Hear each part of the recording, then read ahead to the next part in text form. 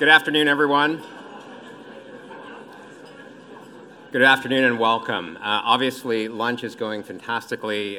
Part of me is even sorry to interrupt. The conversation and energy level is just fantastic in the room today. My name is Joseph Lowe, President of Canadian Club Toronto, and I am delighted to play the role of your host today. Special welcome to those of you who are joining us online as well, thanks to our partners at Van Valkenburg Communications and livemeeting.ca. First off, I'd like to thank PwC for its generous sponsorship and support of our event today. We're also grateful to the Canadian Bankers Association for their continuing support through our 125th season as our season sponsor. I'd also like to acknowledge Canada's Forest Trust, whose commitment to acting on climate change is making a real difference. Our partnership with the Trust is reducing the carbon footprint of our entire season of club events.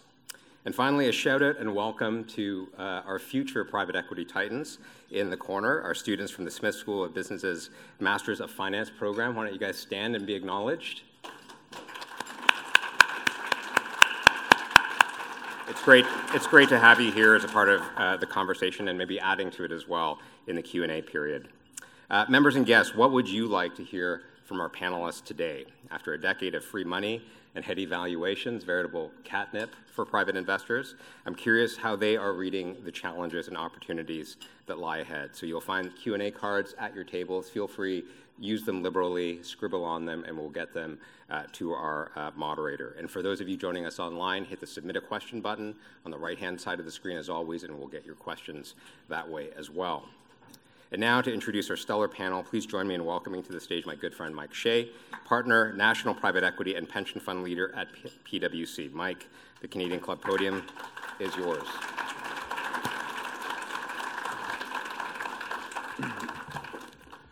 That's great. Thank you very much, Joe. And good afternoon, everyone. On behalf of PwC Canada, we are delighted to host today's session, which is intended to provide a behind-the-curtain outlook at private equity in Canada. Now, we're all familiar with the headwinds in global markets. As a global asset class, private equity is navigating through a myriad of macroeconomic issues, such as inflation, increased interest rates, and supply chain disruptions, all of which are impacting PE from fundraising, deal origination, execution, right through to value creation and exit. The PE sector in Canada faces many of these same challenges, with a few country-specific factors, such as the relative size and scale of our companies, our relative sector focus, but also the structure of our capital markets and banking system. We think it's worthwhile to take a little bit closer of a look at home. Now, I've been lucky enough to get to know our panel over the past few years, and I know that they're well-positioned to provide diverse perspectives on the outlook for private equity in Canada across various transaction size, sectors, and strategies. Now introducing our panelists. First off, we have Thecla Sweeney. Thecla is a partner and co-founder at Alphi Capital, a private investment firm formed in August 2022. Prior to founding Alphi, Thecla was a partner at Birch Hill Equity Partners, focused on investments in the consumer, healthcare, and telecom industries. Next, we have Dave Aiken, a managing partner in Brookfield's private equity group. He is responsible for overseeing Brookfield's long-term equity strategy. He has held several roles across Brookfield Private Equity, including head of LATAM and chief investment officer for the industrial segments. And finally, we have Justin Catalano, a managing director and group head of Fengate Private Equity and a member of the executive team for Fengate Asset Management. As group head, Justin has responsibility and oversight for the fund's private equity investment strategy, operations, and investor relations. And our moderator, Andrea Mandel-Campbell. Andrea is a member of the advisory board for Crown Realty Partners and is an operating advisor with Vertu Capital. She sits on the board of directors of the Ontario Centre of Innovation and the Canadian Club of Toronto. Ladies and gentlemen, a round of applause for our panelists.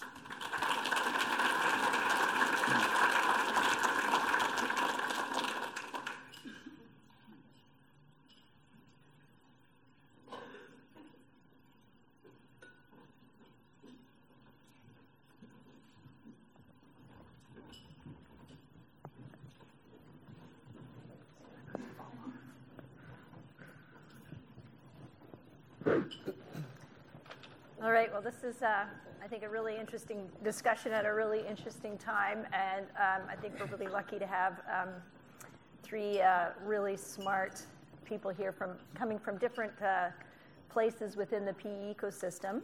And I'm thinking maybe we should start our conversation with kind of a higher kind of outlook, and then we can kind of work our way down to some more specifics. But I'd like to get a sense from all three of you in terms of the outlook and from where you sit and what you're looking to achieve over the next, near term, 12 or 24 months. And maybe Thecla, starting with you.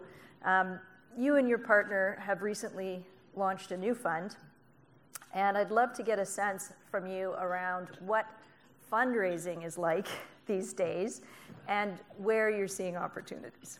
Such an easy question. Thanks everyone for coming. I think to start, fundraising I think is always hard. I don't think anybody who's been fundraising in the past would ever say that it's an easy road.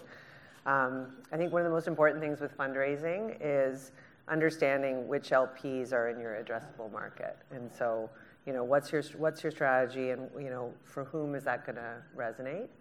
Andrea and I have started Alphi. We are technically an emerging manager. An emerging manager is a fund that is raising its first fund or its second fund. It's interesting at my age being emerging of anything, but there we have. And so I'd say that there's some particularly unique attributes or challenges, I guess, if you will, with fundraising for an emerging manager. First and foremost is identifying those groups that actually have an emerging manager program and or for whom, the bite size of what they're looking to invest is a match. There are lots of funds that have programs, especially in the US, and so making sure that you've sort of scanned the market for that. I think the other thing with an emerging manager is, addressing the concern that an LP has as an emerging manager, which is, maybe you're new to private equity, maybe you're investing in a different part of the market, or perhaps you're just doing it in a new context. And so, understanding how to translate what you've done before in terms of how that's going to generate success going forward. I'd say the two other themes would be, there's a lot of conversation about the denominator effect for sure, which is obviously, as public market performance, inflation, what have you, there's lots of LPs looking to rebalance their portfolio. And if you've already made commitments, the only place you can really rebalance is on new commitments. That's less of a factor for us because the kinds of folks that we're targeting, would have smaller programs or they're sort of emerging groups that are looking to grow their exposure to the asset class.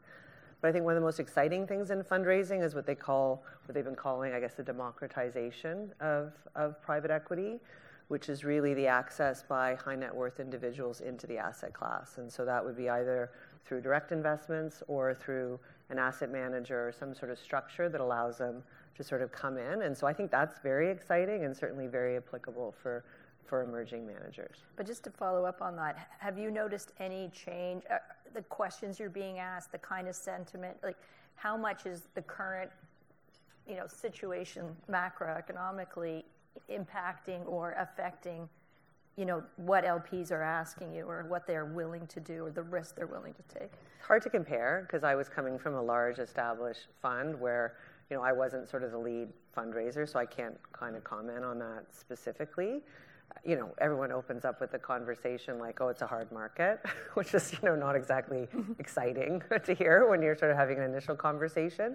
But that being said, if you've got the right team and the right strategy and you're matched against the appropriate LP, there is capital to deploy, and you just got to make sure that you're focused on the relationships and the conversations that are going to convert.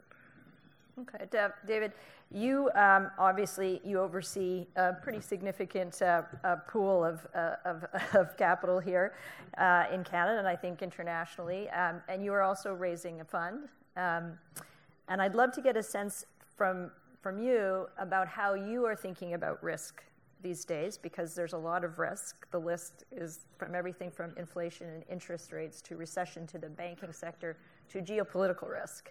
So how is that informing your strategy, and what are the kind of the markets and the assets that you are thinking, that you're looking at and thinking could be good? Well, look, I feel a lot better today than I did 3 years ago at this point in time. Okay. And I think the risks that we have that are more prominent today are a lot easier to understand than, 3 years ago we were at the beginning stages of COVID, and there was really no precedent for that type of economic environment.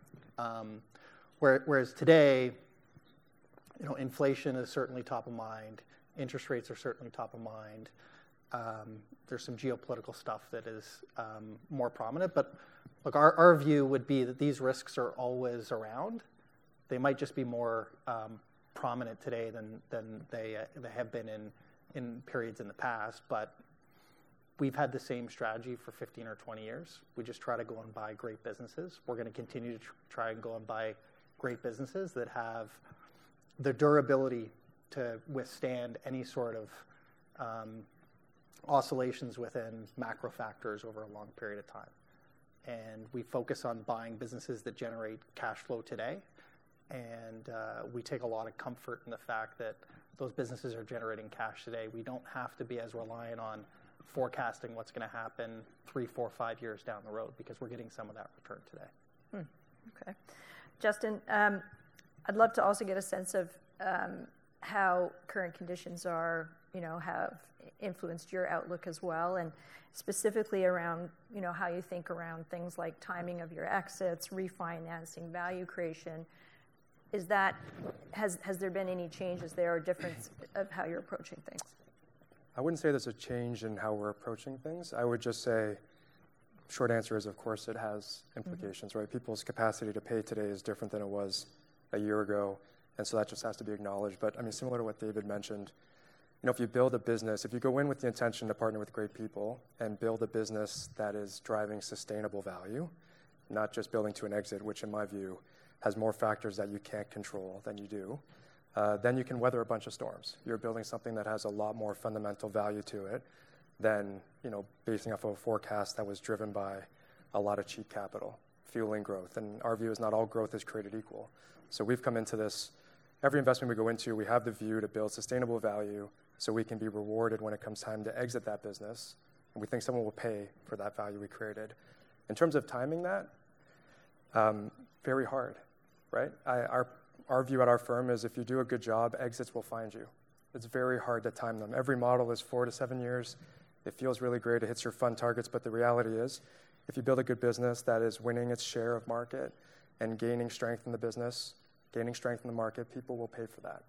In terms of value creation, short answer again is yes. Like, we go in with these perfectly tailored value creation plans, right, of everything we're going to do kind of month by month, and then the world changes. And what used to be initiatives we were driving growth from become problem-solving initiatives. And that's really tough because you're spending resources on now addressing problems. So in that vein, I would say the silver lining of taking a valuation can and kind of like starting to compress it and add more problems to it is it gives us a chance to really build trust with our management teams, right? How you show up in a partner in that moment where you're working with them to solution problems allows you to capitalize on the opportunities that this market also provides. Because even though this market is challenging for the headwinds we all know exist, there's also opportunities in this market. So we're constantly changing our value creation plans to deal with issues, but we're not taking away the focus or the ethos of building a great business. Right? Just causes us to focus our initiatives a little differently. Okay. I want to get into a bit more detail on that, but first, David, I wanted to talk to you a bit about this as well, because one of the things I think Justin is kind of alluding to is some of the best companies and investments are made during down cycles. So I'd love for you to talk to us a little bit about how you're thinking about allocating capital, why now is a good time to allocate capital, and what are some of the markets and assets that you're actually looking at, you think of as attractive? Sure. So maybe I'll start by just an extension on a point Justin made about interest rates. Justin talked about, we all do these underwriting models, and the underwriting models are a function of, the cash flows over a period of time, and what you can pay for them today is highly dependent on what the interest rate is for the money that you borrow to buy some of these assets. And as interest rates have gone up, we still have to generate the same equity returns, so the ultimate price that we can pay for those businesses goes down. And that's just simple math. On top of that, I would say when risk is more prominent in the market, capital allocators generally are more fearful.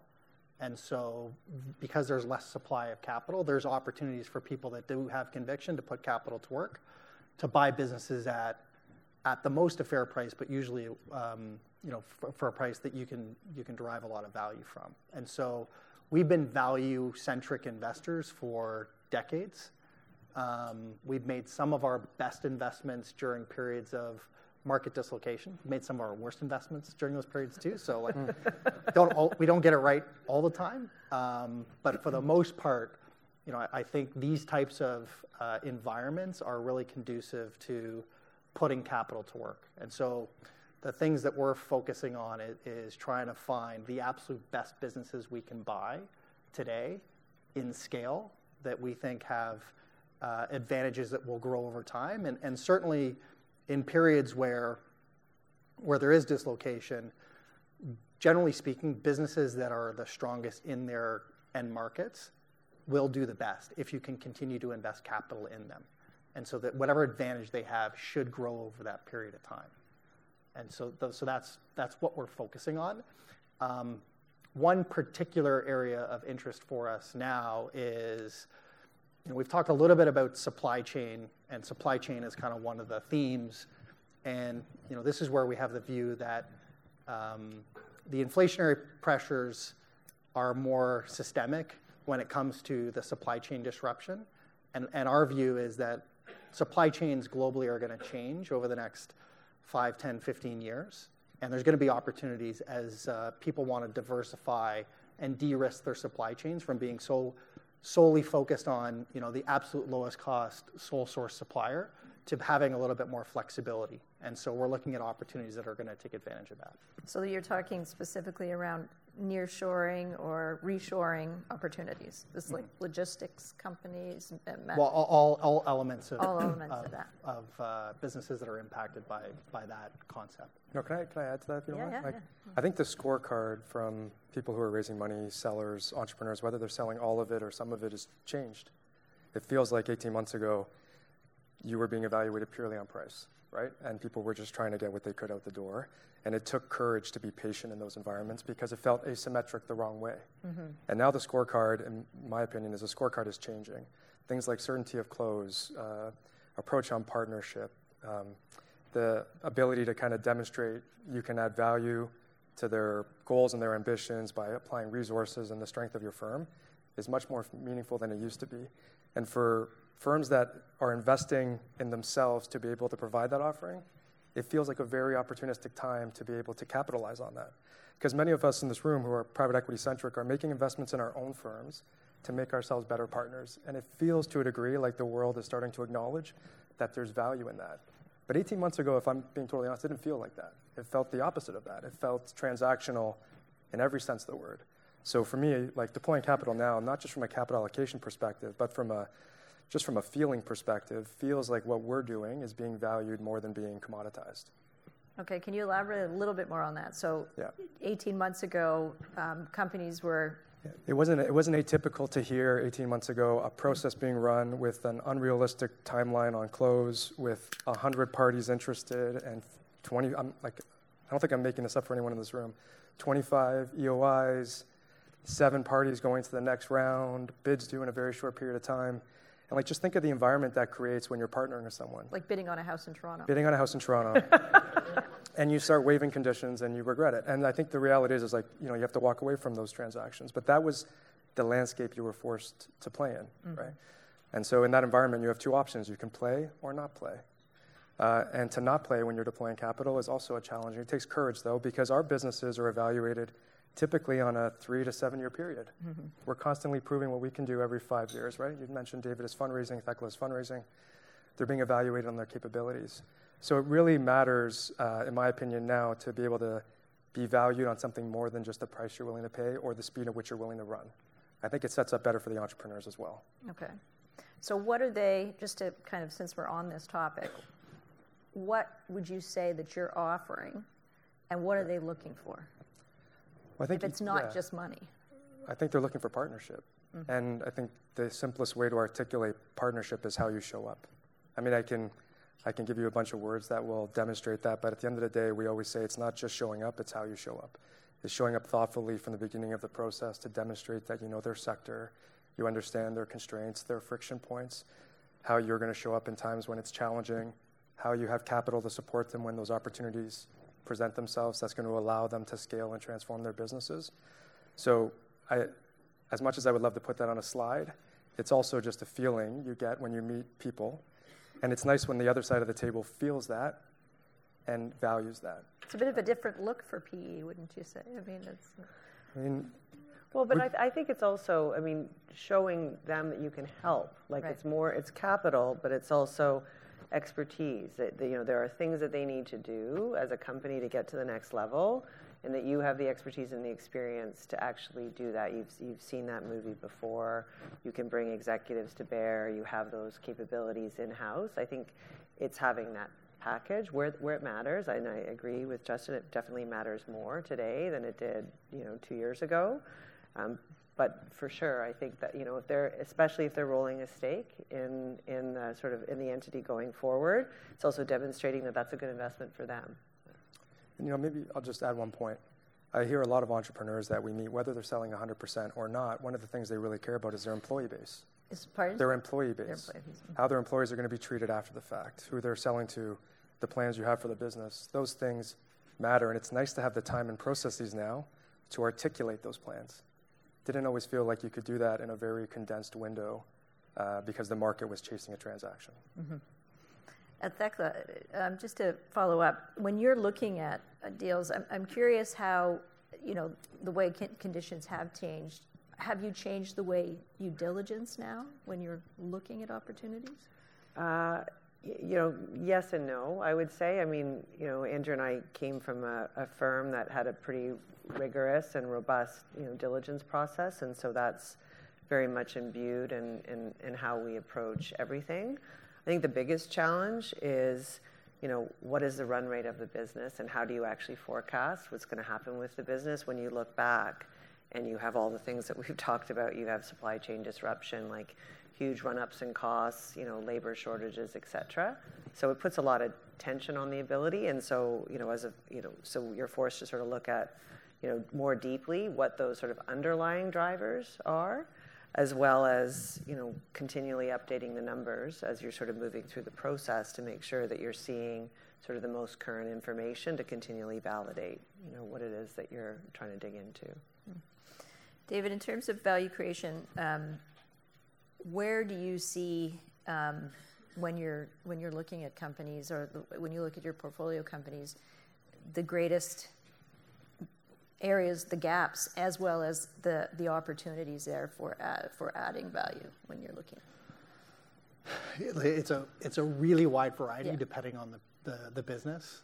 Anish, one of my operating partners, is here. He'd be a much better person to answer this question than I am. But look, I would say one of the things we like to do is we like to find businesses that are fundamentally very, very sound, but have gone through some sort of turmoil where the management team has either changed the strategy or the current strategy doesn't fit the market context, where we can go in, and we've done this many, many times, we can go in, develop a value creation plan, which is really about refocusing the strategy, making sure the product and pricing is appropriate, and driving cost efficiency through the business. And that's an A to Z from SG&A, supply chain, production, procurement, and driving as much change as we can based on our experience as the business will allow. And so you've got to scale this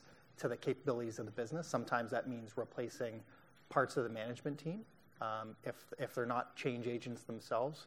And we were talking about this a little bit at lunch, is there is a real partnership mentality, and you spend a lot of time with these people, and it matters that you have intellectual alignment on what needs to be done with the business.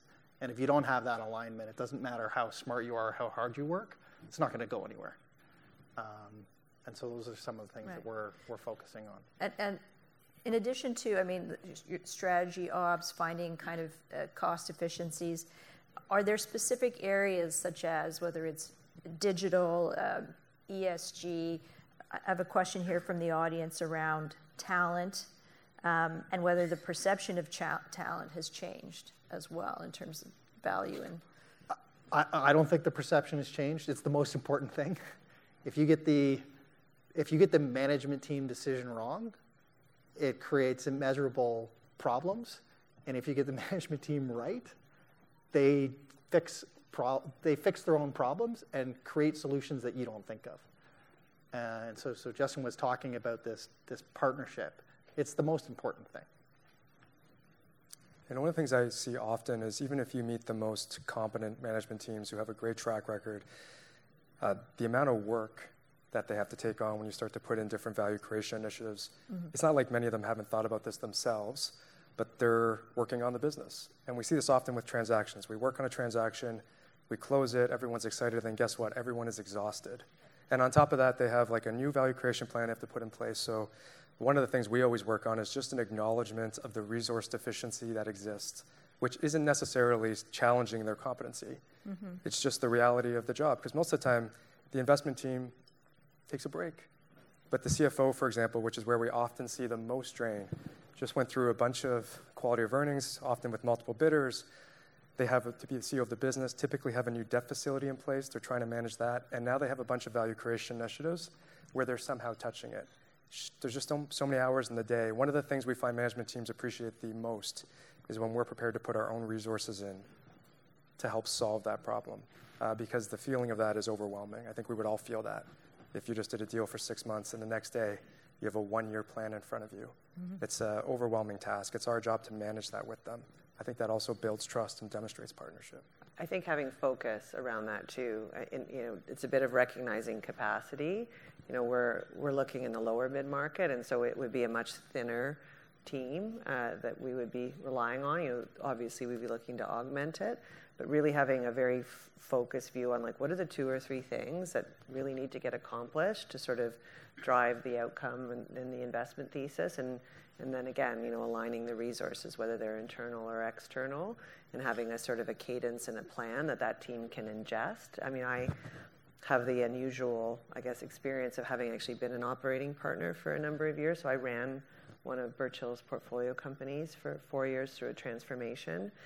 And it was fascinating, actually, to be sitting on the other side of myself, in a way, and looking at sort of, all the unintended consequences of conversations that we had had or initiatives that we had started, and then kind of resetting the table, and then honestly being a bit savage with my Birch Hill partners, saying like, yeah, we're not doing that. That's really interesting. No, absolutely not. We're doing these 3 things, and that's all we're doing. And happy to talk about it, but this is what we have the capacity to do and do well and complete. Because that's the issue that you have is your management teams they want to be agreeable, they're excited, whatever, they say yes to everything, and then they finish nothing.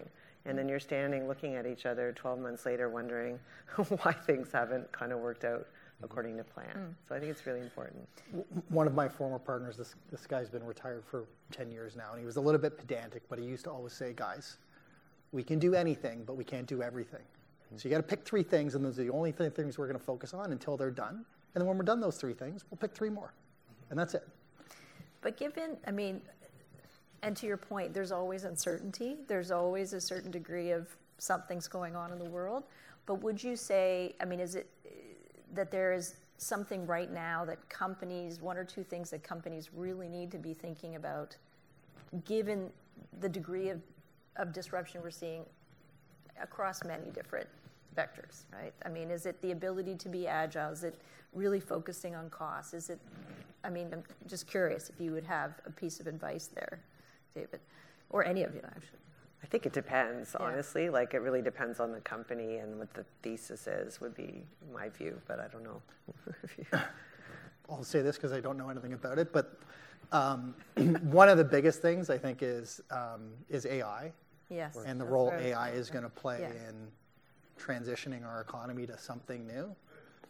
Now, that being said, there might not be a perfect precedent for this, but the electricity revolution, the industrial revolution, the advent of more efficient manufacturing methodologies, the internet, we've gone through massive, massive, massive changes over relatively short periods of time. And the world's always come out generally a much better place. And I'm optimistic that, the creative intellectual minds behind AI will figure out how to make the world a much better place. And I think for businesses, it's going to drive more efficiency and more opportunity for them. So are you saying that regardless of your sector, it's something you should be thinking about in some kind? I think so. I think it's going to be that pervasive. Well, it already exists in everyday, Yeah. all the things. My husband works at Meta, and he has countless conversations about people being convinced that it's listening through to their phone. Like, because some ad comes up on Instagram, it's not listening, it's AI. Like, it basically is putting together a bunch of different data points and your behavior and your friend's behavior and your friend's behavior and serving you up stuff. Sometimes it's alarming, but it's, generally consistent with what you're interested in. So I think it's touching us in a lot more ways than I think any of us fully appreciate. Yeah, one of the things we try to do, I agree completely, is people tend to flock to problems, right? And so if you're dealing with a supply chain issue, it tends to be the thing you're focused on. And we're trying to get our management teams to think about the opportunity cost of just constantly solving problems, right? There's that kind of statement of working in the business versus working on the business, and worrying about things like AI is working on the business, right? And so for us, I can't speak to whether it's cutting costs or supply chain or interest rates at the moment. For each business is so bespoke, but we're trying to get people outside of the business so that they can look up a little bit. Because if anything, I think the one constraint we're seeing right now is time. People's time, people's capacity. They're psychologically tired in certain circumstances. There's a lot going on. There's a lot that we're all digesting. So trying to free up those resources is, I think, a worthwhile investment. I've seen businesses put money aside to actually create task force teams around learning about AI and how it may affect their businesses and industries that if I told you about them, you would think that that's very forward thinking. So it just shows you working in versus working outside is a big difference. And sorry, I think that Justin just highlighted one of the biggest benefits of the private equity business model and governance structure is when it works really well and you have that partnership, you have a thought partner that's not working day-to-day in the business, but should be thinking day-to-day about the business. Mm-hmm. And usually you can create really creative conversations around what's next for the business and what's 5 and 10 years down the road, that sometimes it's harder for management teams to see every day because they're focusing on solving problems and making the next sale. And I think it's one of the biggest benefits that the private equity governance model creates. Well, that was kind of one of my follow-up questions is why would a company want to sell now, right? Because the valuations are lower, and there is a gap between, sellers and buyers these days that apparently still hasn't really adjusted. So what would the benefit? I mean, you've mentioned one, David, but, the valuations are going to be lower. I think it depends on what they're selling. Some people are just dealing with succession. They've hit a point, they need help. And we don't always buy control of a company. We're often buying 30 to 70%. So most of the time, people are trying to capitalize on an opportunity because, just as you said, valuations are lower. They might have an impressive platform. They see potential merger and acquisition opportunities in their space, and so they're looking for a capital partner to do that. But I find, I don't know what Thecla and David would say, but there's just so many reasons. Often it's just personal, I find. People have been building this business for 25 years and they want to move on, right? Or they've hit a point in their life that they have certain personal matters they have to deal with. So it's really hard to time the market perfectly to an exit. I wish life worked that way. It just doesn't. Well, I also think, too, we've had a bunch of disruption, but let's say for a moment you're an entrepreneur who was thinking that they wanted to sell their business in 2020. Like, a lot's happened in that period of time. They probably didn't engage in the process. So it's been a hard road, I think, for entrepreneurs from a risk perspective, from just sort of managing through that tumultuous period. And multiples are still going down. So there's also no guarantee that waiting is necessarily going to reward you. And so, again, I think if you're rolling and you have the right partner, and there's a strategy where that person is going to help you from a value creation perspective, either thinking about bigger ideas or bringing resources to bear to help you execute on things, then there'll be a step function increase in terms of the value of that business, and that remaining stake could be worth more than the stake that you initially sold. And so good businesses, there's always a market for them, and you do see in the data that I think the multiples have gone down more than the data implies, because the deals that are getting done are the good deals. The marginal deals that were getting done 2 years ago at pretty fulsome values aren't getting done, or they're not coming to market. Or there's structural protections in those deals. Correct. Yeah. That make the multiples seem like something, but might end up being something else depending on how that company performs. So I think generally people are buying insurance in the market today. Okay. Let's talk a little bit about just sectors. We mentioned nearshoring and reshoring opportunities.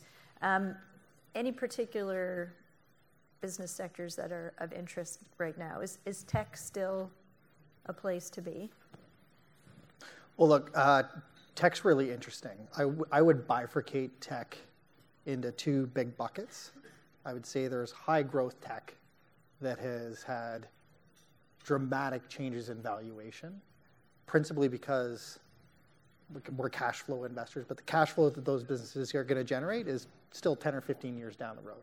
So those businesses, because interest rates have come up, discount rates have come up, the valuations have been dramatically different, and growth now is a lot more expensive than it was 12 months ago.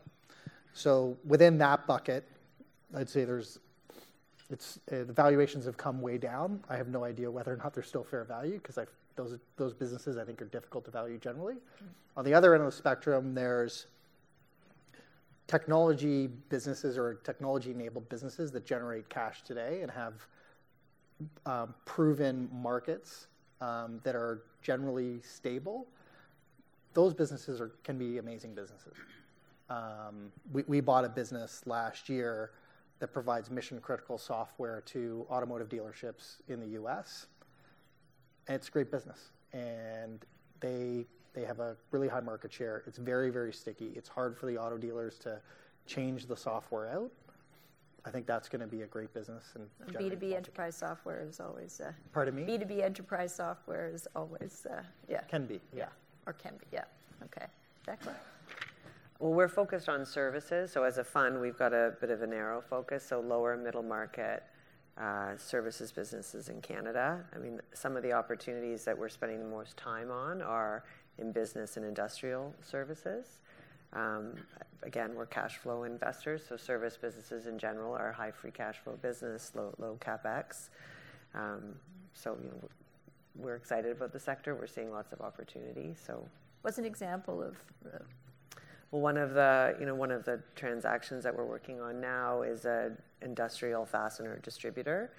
Doesn't sound very sexy, but it's a pretty sexy business. Yeah. It's you say so. Incredibly high margins, great team, lots of growth. It's an industry that is a high growth industry. If you just imagine for a moment, like the SKU proliferation in fasteners, whether it's alloys, threads, these are all things I've recently learned, threads, bolts, what have you. I mean, no one party, even somebody like a Fastenal, is able to sort of have all that inventory in hand, and believe me, they have a lot of inventory on hand.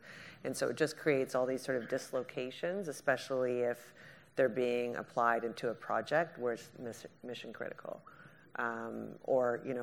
Or they have very expensive resources that are on site that are sort of working their way through, and they need everything on site in order to complete the job. So it's a gem. We're excited about it. And Justin, how about you? We're a lot like Thecla, I would say. But look, if I step back for a second, we're more profile hunters, and we tend to find that the profiles we like, which are all the characteristics that Thecla and David mentioned, lend themselves to certain industries. We tend to play mostly in business services and healthcare. We find that's where we like the profile and can add the most value, and it marries well with the way we invest and how we like to deploy capital after the initial transaction. But I'll tell you, there's also an opportunistic arm that has to exist, because sometimes to be an expert on all those sectors is very tough. Something comes up where there's just a great match in terms of it hits our profile, probably wouldn't hit our radar if we were doing a sector screen, but it's got a great management team, it's got great dynamics, the shareholder dynamics make sense for us to play. We're willing to do that as well. The one thing we are prepared to stretch on is, to me, there's always a cost to a business. You either have a working capital cost, You have a human cost, or you have a actual capital equipment cost, or a CapEx cost. And in our view, one isn't necessarily always better than the other, right? It's about how you price and understand those risks and how you play with them. And that affords us to stretch outside sometimes of the traditional private equity perfect service business, where we think you can find good value beside really good partners, because those spaces are slightly less competed, because on a headline basis, it might sound a little concerning, right? Because there's a CapEx component to it. But we found we're able to approach that intelligently, and it's rewarded us in the past. So it's the opportunistic arm of our private equity strategy. And how do you source? Has it changed at all? And well, sourcing is super hard. We have a whole dedicated team to it. And I know some of my peers in this room have the same thing, but we have a 4-person team that gets up every day, worried about maintaining all of our intermediary relationships, hunting in the sectors where we've done our research and think there's opportunities and entrepreneurs we can partner with. And we try to do a mix of both auction and proprietary deals. And in this moment where the auction market tends to be a little slower, those proprietary deals are very valuable. So for us, it's a mix of making sure we have enough proprietary to keep going, but that we recognize the importance and strength of the auction market. I would say it is hard to be an investment professional, get stuck in a deal, and originate while you're doing that, so that when you're done your deal, you're back to the next transaction. We just found that that's a skill set that's better managed for us if we divide it. I'm not saying that's for everyone, but for us, the origination team gets up every day, and that's all they do. And it's a vocation, and it's a tremendous amount of work, so we made that investment. I think that allows us to make sure we don't have any lumpiness to our business, which is something we used to experience. We would be working on a transaction, get really excited, close the transaction, and all of the pipeline you were building has somehow gone away. And so that was our solution to that friction point. I have a question from the audience, and I think I'll direct it at David. Given the growing activity across African markets, what is your approach to Africa? Do you have any interest? We operate in 30-ish countries around the world. Not one of them is in Africa. For our business, there's kind of three major tenets that have to be true for us to want to invest in a country. One is the economy has to be large enough from a GDP perspective for it to make sense. There's maybe one in Africa that would hit that criteria. The second is the rule of law has to be really well developed. And the third is the respect for capital has to be unwavering. So you're not going to get any of your assets expropriated. I'm not sure that's true everywhere in Africa, and we've institutionally made the decision that it's not the right place for us for now. That might change over time, but generally we're focused on other larger economies and markets. Okay. As we wrap up, I think what I'd like to do is just to kind of maybe ask each of you the following question, which is kind of what kind of is maybe keeping you up a little at night these days in terms of when you look out over the horizon, and what are you most excited about? David, I'll start with you. Well, I have 3 little kids. Okay. Those aside, we all assume children. That's what keeps crazy. me up. Yeah. Look, there's lots of turmoil in markets right now, and what's keeping me up at night is just making sure that our existing operating businesses are being as thoughtful and forward-looking as they can be around what's next in their market, to either take advantage of opportunities as some of our competitors are struggling with working capital issues, whatever it is, and making sure that we're best positioned to react. But it's mostly my kids. That's mostly kids. And what are you most excited about in terms of opportunities in this market?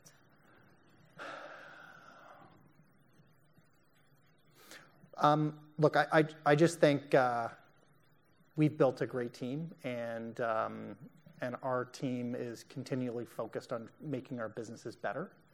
And I think we're getting better at that every day. And I'm excited about the opportunity to continue to do that with our team. Thecla. Well, I have the benefit of not having a current portfolio, so I think that gives me a lot better. I sleep better at night, I guess, as a result. And a lot more freedom to focus on new opportunities. And so that's what I'm excited about. Excited about the part of the market that we're in. I mean, we're a new group. We're 6 people. 5 of whom are here with me today. And so I think we're just kind of raring to go. So. And you know, you're starting this at an interesting time. So for you, when you thank you. Yes, well, I actually just started my own business too, so I can sympathize. But all things considered, when you're looking at a potential pipeline, you actually see lots of opportunity there. I think now is the time to invest, and fortunately, we've got the ability to be 100% focused on that. I mean, as well as building the team and so on. So I think that's a gift, for sure. Yeah, I would say for me, of course, the portfolio, but I think from my perspective, it's making sure the portfolio company has the resources they need and are securing the talent they need, because there still is some talent movement happening for different reasons than happened a couple of years ago. So from that perspective, I'm just making sure we're properly planning for those portfolio companies. That's what would keep me up at night. It's not an easy game. What they're chasing and how they grow changes all the time. But look, I'm really optimistic in the sense that I think now isn't the time just about getting a great deal. I think there's a chance to sell yourself more appropriately, like I mentioned earlier, and that is a welcomed change, in my opinion. So that's the most optimistic part to me. And with a 5+ year hold on investments, gives us a chance to really demonstrate value outside of just a very short auction window. So that's the most exciting part to me. Okay, great. Well, thank you all very much. Appreciate it.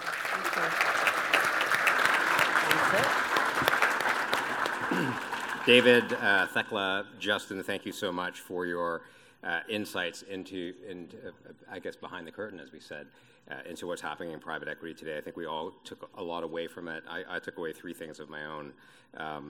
First and foremost, the notion of back to basics and a focus on great businesses with strong end market performance. That's a timeless comment. Second, the notion that the new PE scorecard should emphasize partnership, not just the what, but the how we show up, as well as bringing value beyond capital. Capital is more expensive now, but I think supporting a portfolio company's business strategy moving forward is probably even more so. And then third, I think we had a really nice discussion on this. Focus is the new smart. So to work on the business rather than just in the business is how we get kind of these engines to the next level. So thank you so much to each of you. Again, you are leaders in the industry and very inspiring and educational comments for us today. And Andrea, just before we close, Andrea, to you, thank you again for moderating such a fantastic conversation. As always, your depthness and knowledge of the market is obviously on display for everyone to benefit from.